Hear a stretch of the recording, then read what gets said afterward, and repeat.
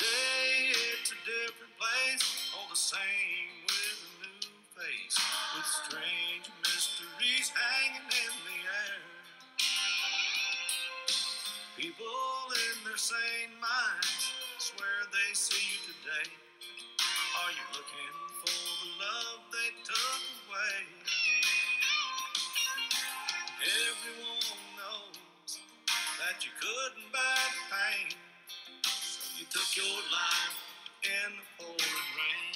The most ghoulish of greetings and salutations, my friends. Thank you so very much for stopping by and making Paranormal Prowlers Podcast part of your day. Those amazing tunes that just blessed your ears are courtesy of the amazing Bobby Mackey, and of course, I am your host, Tessa Morrow.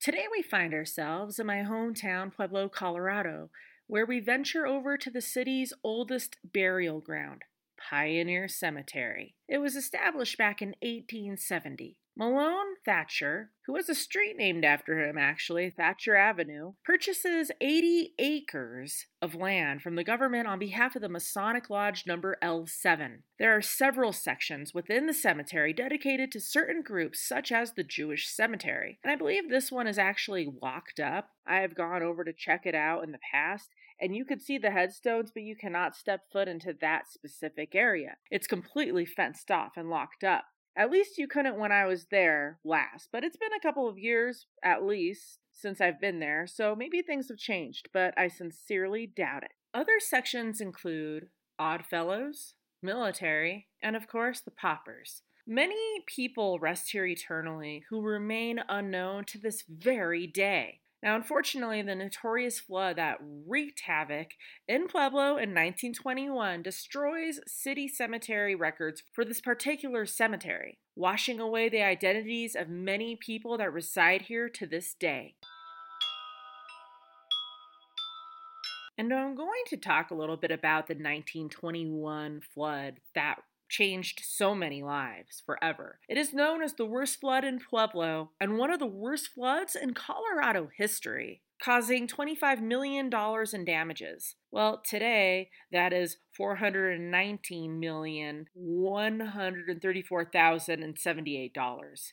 The approximate death toll is unknown. At least 150 people die during the 3-day flood that takes place, but it can be as high as 250 or even more, as several people were never found. The flood introduces itself June 3rd and stuck around until the 5th of 1921. Now, while this particular flood was the worst Pueblo has ever encountered, other floods had occurred here in the past, such as the floods of 1864, 1881, 1893, and guess what, you guys, the following year in 1894. Those were not so good either, and did quite some damage as well, but nothing compared to the Great Flood of 1921, reshaping Pueblo forever. It starts with a heavy torrential rain that takes place June 2nd, 1921. Now, at this point, the river running through Pueblo is up to 13 feet. By the following day, the water is 18 feet and well over the levees. And by midnight on the 4th, it was past 24.5 feet.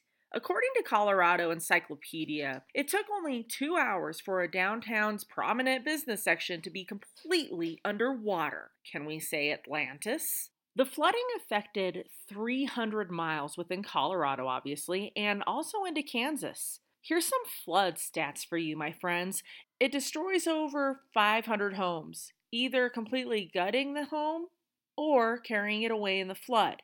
With it, it took down 98 businesses, 61 stores, 46 locomotives, along with 1,274 rail cars.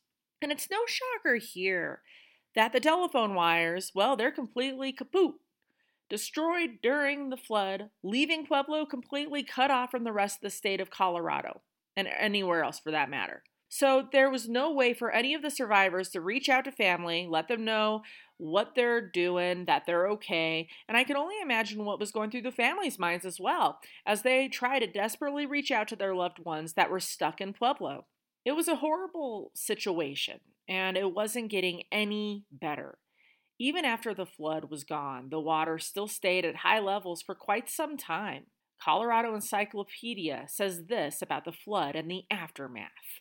Quote, decomposing bodies of livestock littered the valley.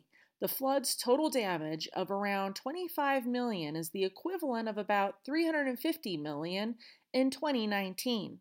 To this date, there is no universally accepted death toll for the 1921 flood. Many Puebloans did not have family looking for them because they were single immigrants who came to work for the Colorado Fuel and Iron Company. In addition, bodies were still showing up downstream from Pueblo months after the flood. Others were never found or went unrecognized when they did come in.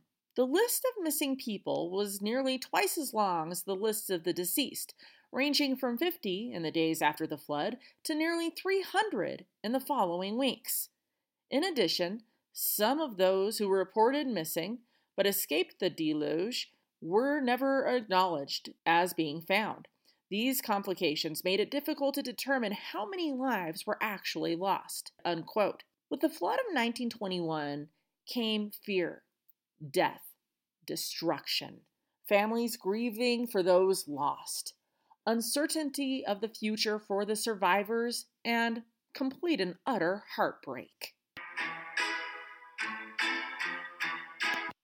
Leaving the topic of the flood of 1921, we are now back in Pioneer Cemetery. Notable burials include Thatcher and his own family. While they were buried here originally at Pioneer, for some reason they are exhumed and reburied at Roselawn Cemetery once that is established back in 1891. Roselawn is headed kind of towards Pueblo County. My grandmother and a dear family friend rest there eternally. Carlos Otero was one hell of a tuba player, and he was also a chief at the Pueblo Volunteer Fire Department. You could come and visit him here in Pioneer today. And then we have John J. Thomas, better known as J.J. Thomas. He was a Pony Express rider, driving a team of mules during his time in the Army, also serving in the 1st Colorado Volunteers during the Civil War. Quite impressive. He arrives in Pueblo, Colorado in 1865. He was also a charter member of the Pueblo Masonic Lodge number 17. We have George Yankee Gordon, who was a train engineer who dies while in the line of duty. And George Chilcott, one of the founders of the Colorado State Hospital, which I've been to, not as a patient, just checking it out. And he was the U.S. Senator for Colorado. And he was a sheriff in Jefferson County back in 1853. What a busy fella. He is buried here in Pioneer, which is often referred to as the Masonic Cemetery. Then we have Pat Desmond. He was a deputy sheriff for South Pueblo. He unfortunately was a raging alcoholic, and he had quite the reputation as being a rather vicious gunman. He never would back down from a fight, ever. His temper did not help with this, obviously, and according to Wiki, he was listed as one of the 12 most underestimated gunmen of the West in a book titled Deadly Dozen. Desmond was born in 1864 in Ireland. It is at age 22 where he immigrates to America, where he finds work in the mining field. Then, in 1869, he finds himself in Kit Carson, Colorado, where he becomes the town constable. He hires Tom Smith, who I've mentioned in the past, who's better known as Bear River, as his deputy. Smith would meet, if you remember, an extremely bloody end when he was pursuing 2 murder suspects. Once discovered, a gunfight begins, and it ends with Smith getting hit in the chest, and one of the killers that he is after, a coward named Moses Miles, hits him with the butt of the rifle and takes an axe to the man, decapitating him. A horrible and vicious way to go. The man to replace Smith as marshal is none other than Wild Bill Hickok in Abilene, Kansas. Anyways, back to Desmond. At one time, he owns a restaurant in Golden, Colorado, home to Coors Beer. He then worked as a deputy at the sheriff's department in my hometown of Colorado, which of course is where, Pioneer Cemetery is at. He then goes to Utah, where he ends up owning a bar. One day, he reaches for his pocket. Someone, knowing his reputation to never back down from a fight, mistakes this gesture as him going for a weapon and shoots him dead. He is then brought back to Colorado, buried in Pioneer, where he is reunited forever with his children. There are many people who have come to visit or investigate Pioneer Cemetery who have seen a black type mist. They have experienced cold spots, which on a hot Pueblo day, well, let's just say it's extremely noticeable. They also have smelled phantom scents, experiencing EMF spikes with their equipment, seeing balls of light floating about, having their electronics die quickly, draining batteries at a rapid pace. And also, people have been fortunate enough to gather photographic evidence and much, much more. I first started investigating Pueblo's oldest burial ground back in January of 2015. The first thing that I noticed, besides the beauty of the burial ground, obviously, was that the cemetery drains the living hell out of batteries, at least in my case, and I've heard from other people as well. Now, the day of the visit, I had made sure that everything had fresh batteries. Shortly into a session at the beginning of the investigation, my SB7 spirit box it suddenly dies. I unfortunately did not have my stash of extras with me for some reason that day, so I go to a nearby store where I replenish my battery stock. After Pioneer, I must say my SB7 dies a hell of a lot faster. It's never the same after the cemetery visit. It's just really weird. And I don't use it very much these days, anyways. Kind of retired that tool, if you will. So, doing this episode had me kind of go back into time, if you will, looking into my notes and into my book where I have a chapter dedicated to Pioneer Cemetery. And I wanted to share with you some of the results that me, my sister, and a former friend of mine, who I will refer to as Karen, had gathered. January 14th, 2015. We hear a woman's voice coming through the spirit box. Her voice is distorted and choppy. I ask what her name is, and my recorder captures a woman's voice faintly saying, Marie. And I just want to remind people who don't do the whole paranormal investigating thing that with the SB7 spirit box, or any spirit box for that matter, you ask a question, you get an answer immediately, you hear that answer for the most part immediately. With the digital recorder, we do not hear it right away and only hear it after the fact. But it's happened a lot where I will ask a question in a spirit box session and my recorder, not the spirit box, gets a response.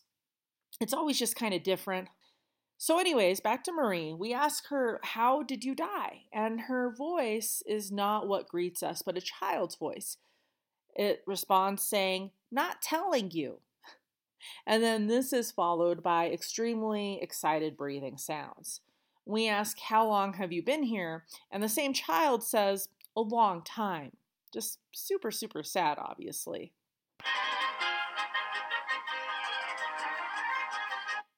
And at some point during the investigation, old circus music comes pouring through the spirit box, which is pretty damn cool if you ask me. A woman is recorded breathing, followed by, ah. And as it happens, sometimes I actually hear this, with my own ears when nobody else does. And this is what happens in this case. And I let the others know that I heard a woman. And I asked the woman what her name is. And a voice comes through the spirit box saying, Beth. And it's interesting because several minutes later, in a completely different area of the cemetery, a woman with the same voice comes through yet again saying, Beth. In one area of the cemetery, we receive two EVPs from the recorder. One saying, Fuck. Followed by a few seconds later of the same voice, a grumpy man saying, Leave me alone. Now, mind you, this was on the recorder. We did not hear this right away, but there have been other times where we are fortunate enough to hear that, a spirit does not want us around. They tell us to leave, sometimes friendly, sometimes not, like this guy, and we do respect their wishes and we do leave that area. There was one eerie moment during the investigation where somebody in the group asks the question, when did you die? And the recorder captures a whisper saying the house. And this is then followed by a disembodied voice of a man saying March 6th. And seconds later, the same disembodied voice says kill. Is this man trying to tell us that he was killed in the house on March 6th? Now, he did not specify a year, obviously, but it's really interesting that we got an actual date. That's interesting to me. And at some point, we go to visit a burial location of a woman named Ethel Marie Reyes. Ethel died back in 1898, and I let her know that she has a really pretty name. And a disembodied voice comes through the spirit box saying Ray. This is then followed by a man saying Ray, and then a few seconds later, the same man says Reyes. And remember, that is her last name. So I thought that was really neat. I do ask if Ethel is there with us, and we receive an EVP of a woman whispering Diane. This is then followed by extremely raspy, loud breathing. Karen then asks, can you tell us whose grave we are standing over? We then get a deep, exasperated breath, followed by a weak whisper saying, mine. A man's voice then comes through saying what sounds like Mary. Now, this particular grave that Karen was talking about was sunken low, very small. I mean, literally, if you weren't looking at the ground, you could trip over it, just a few inches, no joke. And it is unmarked. Now, remember, the public cemetery records were destroyed with the flood in 1921. So many are forever unknown, sadly. Close to the unmarked grave is a large monument for a family plot. And I notice it belongs to a father and a son, Thomas and Thomas Jr. And I see that this sweet little boy dies at only 1 year old. Little Junior dies shortly after his own father. And we ask if they can tell us a name. And immediately afterwards, we get this really cute and sad, because it's baby gurgling sounds come from the spirit box. Like really cute, but again, super sad. We all automatically think that this may be Thomas Jr. So my sister says, oh, that was your name too, wasn't it, sweetie? And we get this crystal clear EVP of a man saying, no, it's not, sounding more like, no, it's not. And this was so incredibly close, as if he were whispering in our ear, or the recorder's ear. It was incredibly awesome. We talked to Senior saying that his son died a few months after him. How did he feel about that? And a man is recorded saying, it's hard.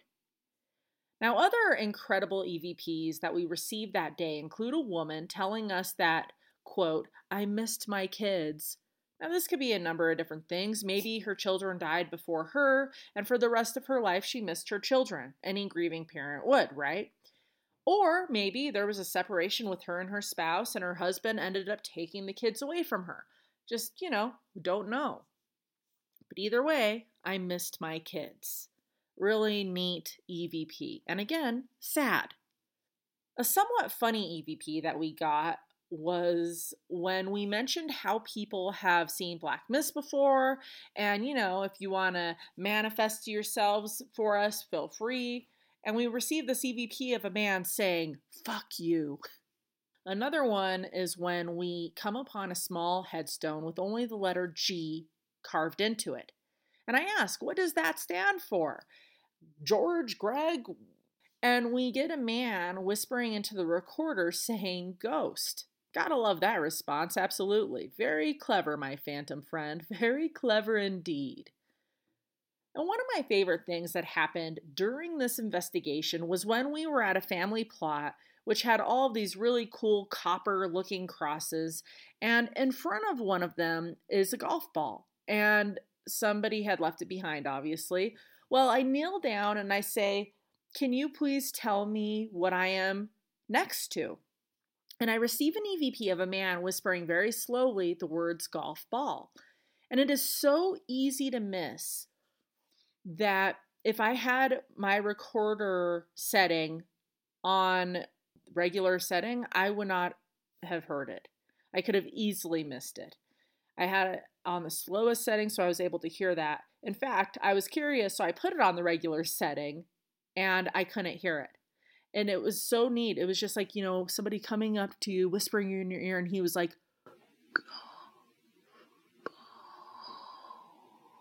really, really cool stuff for sure.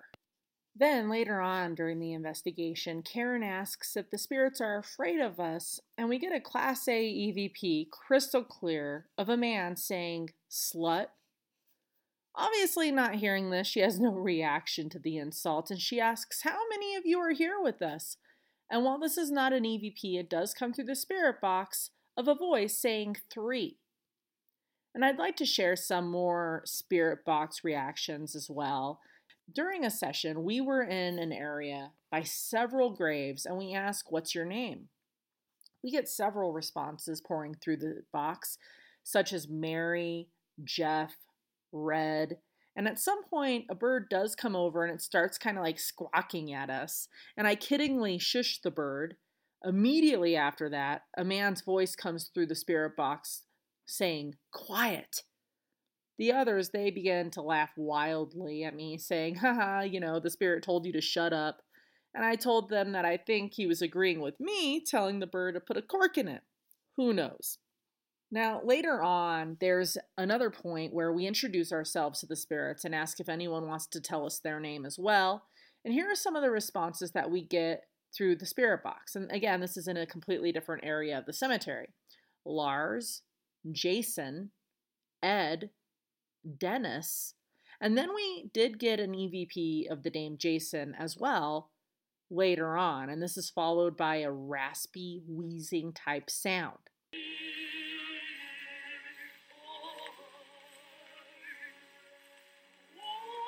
My sister Casey, she asks, do you like music? And immediately afterwards, really old music comes through as if on cue.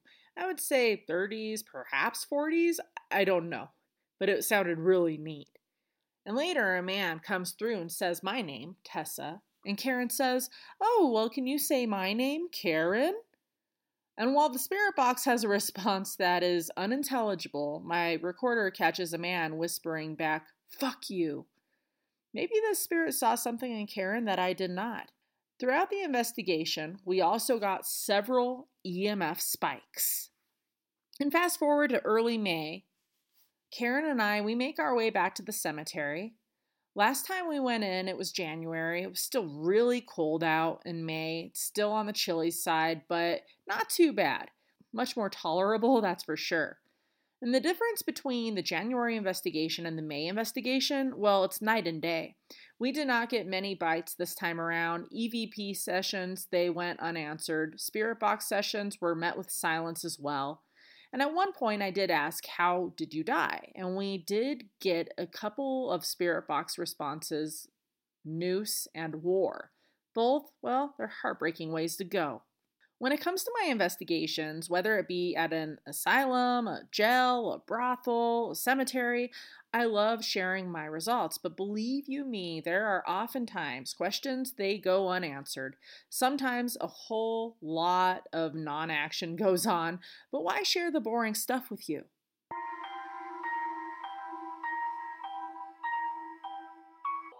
And I've said this before and I'm going to say it again. Ghosts, they don't scare me, for the most part. For the most part. It's people that can scare the living crap out of me. One night a few years back, my cousin and his then fiance, now wife, who I will call Jennifer, wanted to check out Pioneer. They had never been before, they'd heard about it, I had told them about it. I don't remember exactly why they wanted to go at night, maybe because their work schedules only allowed that or something. But either way, we go at night. Now, there's many locations that I have investigated at night. They are places that were planned, well planned, and I had the permission needed by whoever to go to that specific spot. I love night investigations and visits, but for some reason I was just like really on edge. Like I felt like I did not belong there. When every fiber of your soul, of your being, is telling you something is off, sending wild signals your way, but I completely ignored them, stupidly. And it's because of this ridiculous encounter that I have not come back to Pioneer, which is an absolute shame because it is such an amazing, beautiful historical burial ground. And I had talked to others who had gone at night, and the gate always seems to be open, so maybe they don't have that dawn till dusk hours like many other cemeteries do. So Jennifer, she's on the uneasy side. She's nervous and she's quite jumpy. My nerves were already bugging me, but her uneasiness did not help me. And I think hers was because of spirits, but mine was because of like, who are we going to run into out here human wise? Just really off-putting. She kept jumping at sounds and whipping around, and I think I finally told her to take a chill pill. And at one point, she turns around and does this shriek and in a really panicky voice says, "Someone's behind us and they're following us." And ever so alert, I turn around, hoping that it's just in her mind, even though it's not. And I look to see not one, not two, but three men, all with hoodies on, hoods up over their faces. They surround us. We are, caught completely off guard. Now, mind you, I had the Ovulus, which is a very expensive tool, for me anyways, in my hoodie pocket, along with a recorder, which isn't really expensive, but still I had like tons of recordings on there from so many, investigations that were very important to me. And I'm thinking, are they going to rob us? Like, who are these people?